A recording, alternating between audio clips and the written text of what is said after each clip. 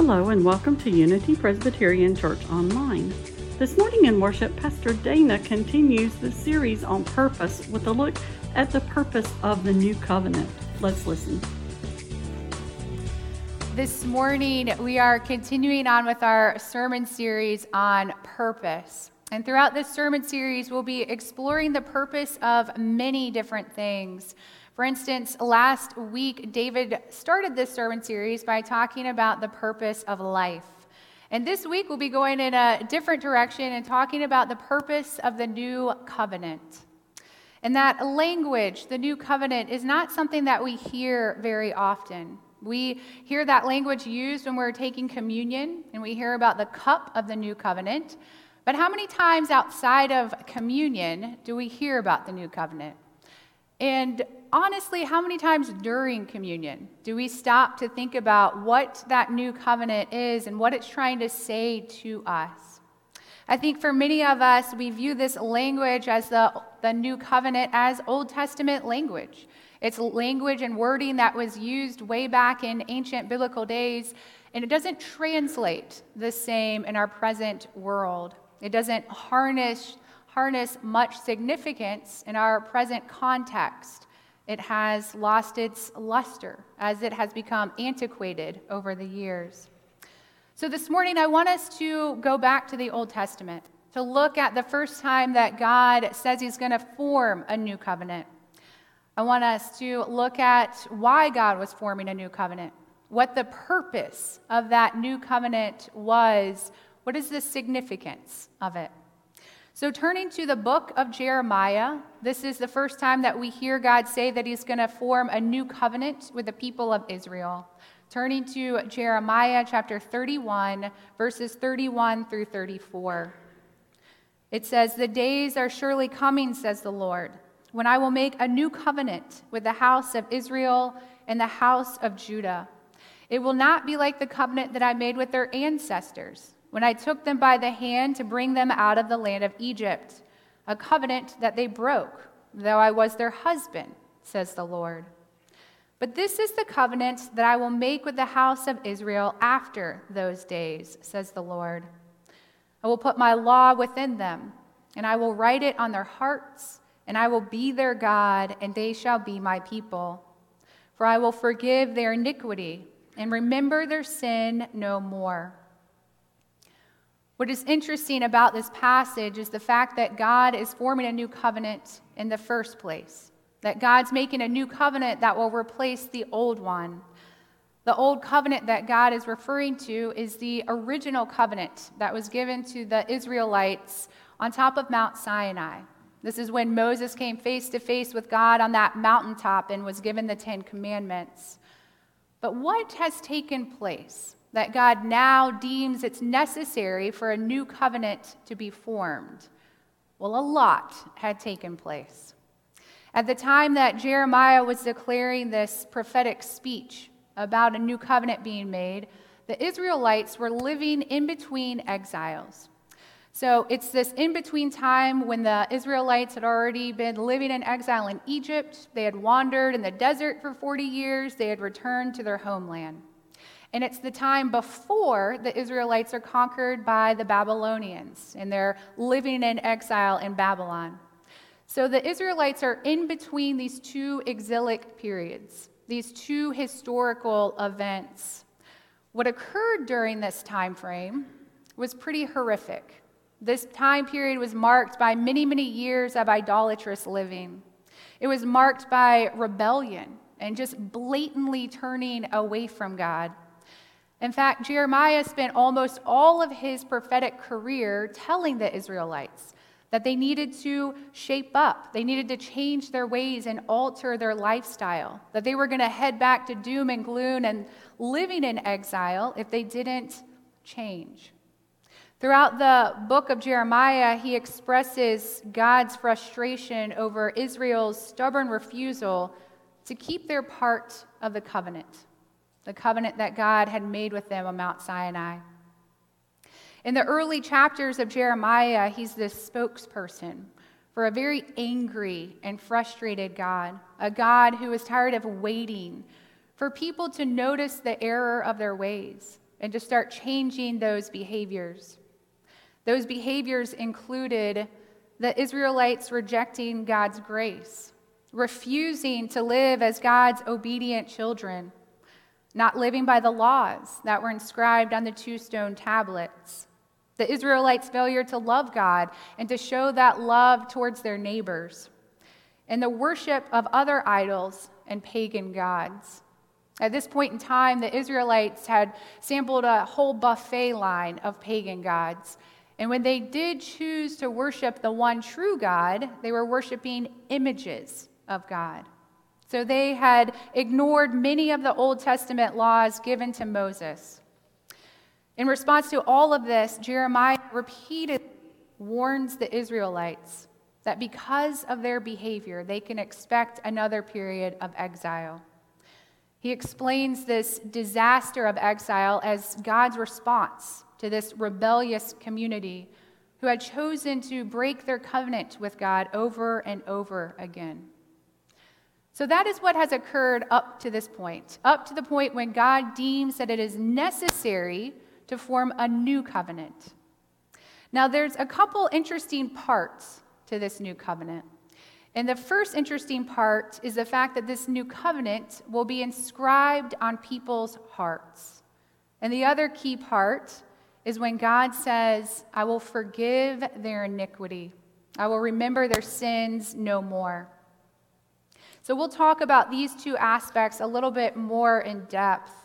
But starting with the first one of the more interesting parts to this new covenant was the fact that God was going to write this new covenant on their hearts. That's one of the main distinctions between the old covenant and the new covenant.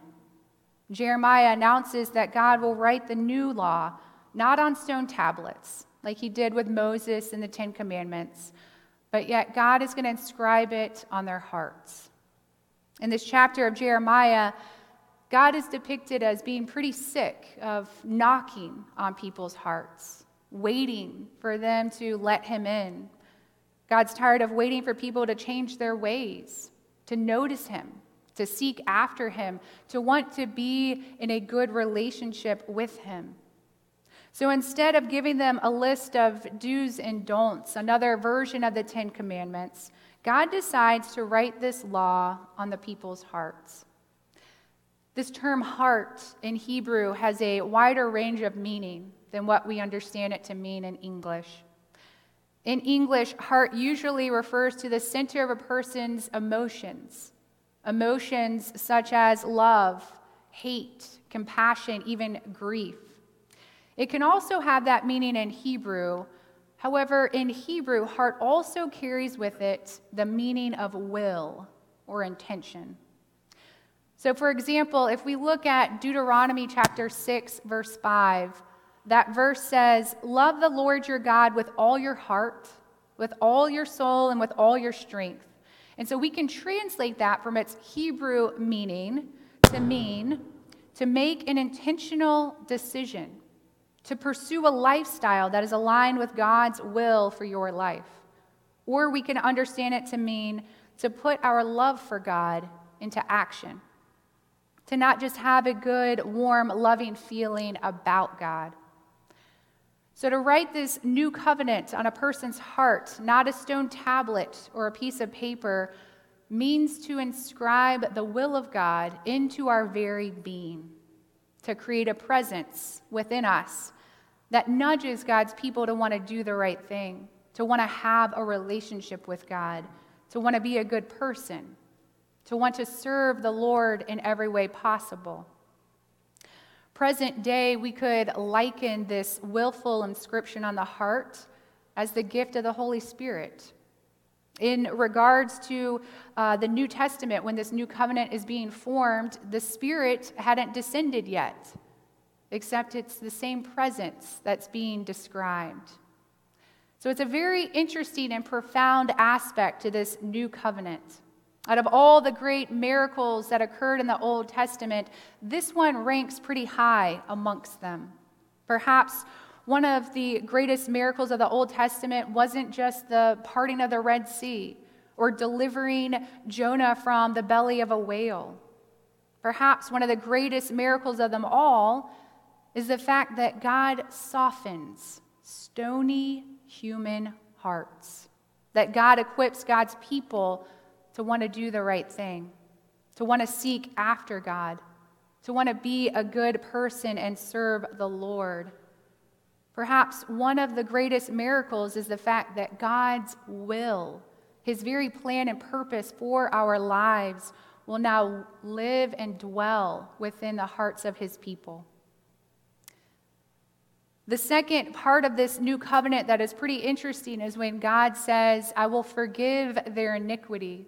I will remember their sins no more. Now, forgiveness is a constant theme throughout the Bible, but there's a whole other dimension of God's forgiveness that is present in this new covenant that's being made. Here, God's forgiveness goes beyond what we might expect.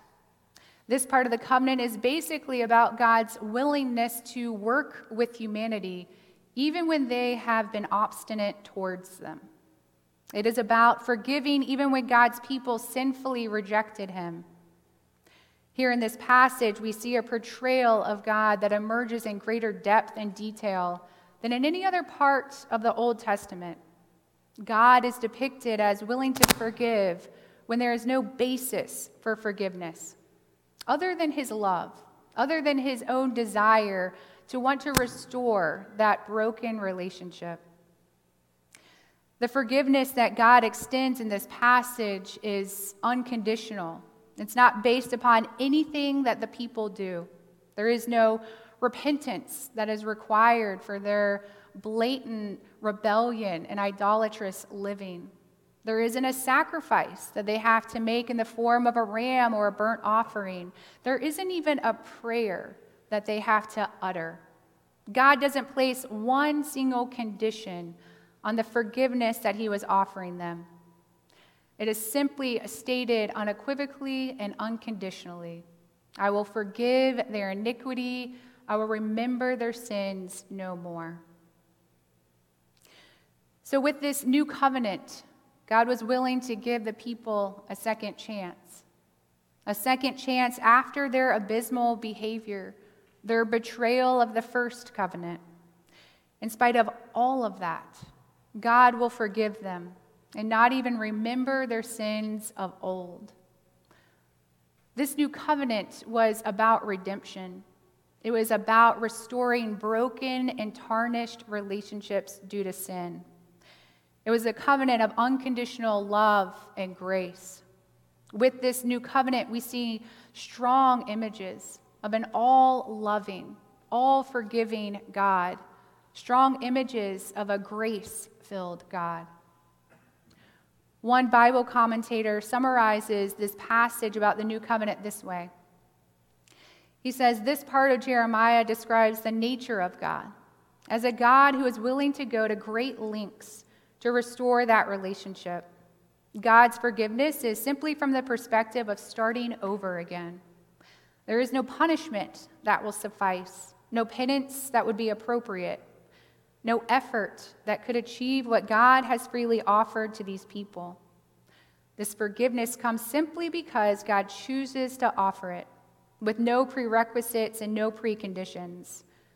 God's choice for these sinners is nothing short of him simply saying, I will forgive. And that forgiveness creates newness in the lives of people, even to the point of a transformation of their heart. That is the kind of newness that God brings.